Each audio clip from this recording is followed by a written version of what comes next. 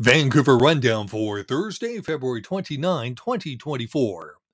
West Vancouver's mayor has been banned from practicing law for 2 years.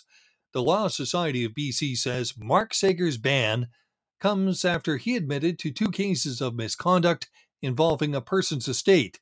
Sager was previously fined $20,000 for improperly accepting a $75,000 gift from his godmother while writing her will. Other news, one person died in a fire in a vacant apartment building in Burnaby. The man passed away en route to a hospital on Tuesday evening. Another person was rescued. Both were unhoused.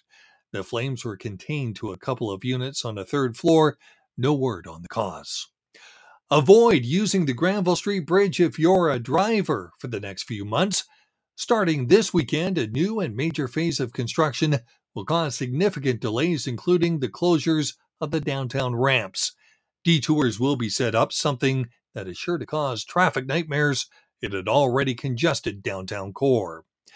This week's bout of heavy rain is good news for the troubled North Shore ski hills. Cypress, Grouse, and Seymour have been able to open more runs.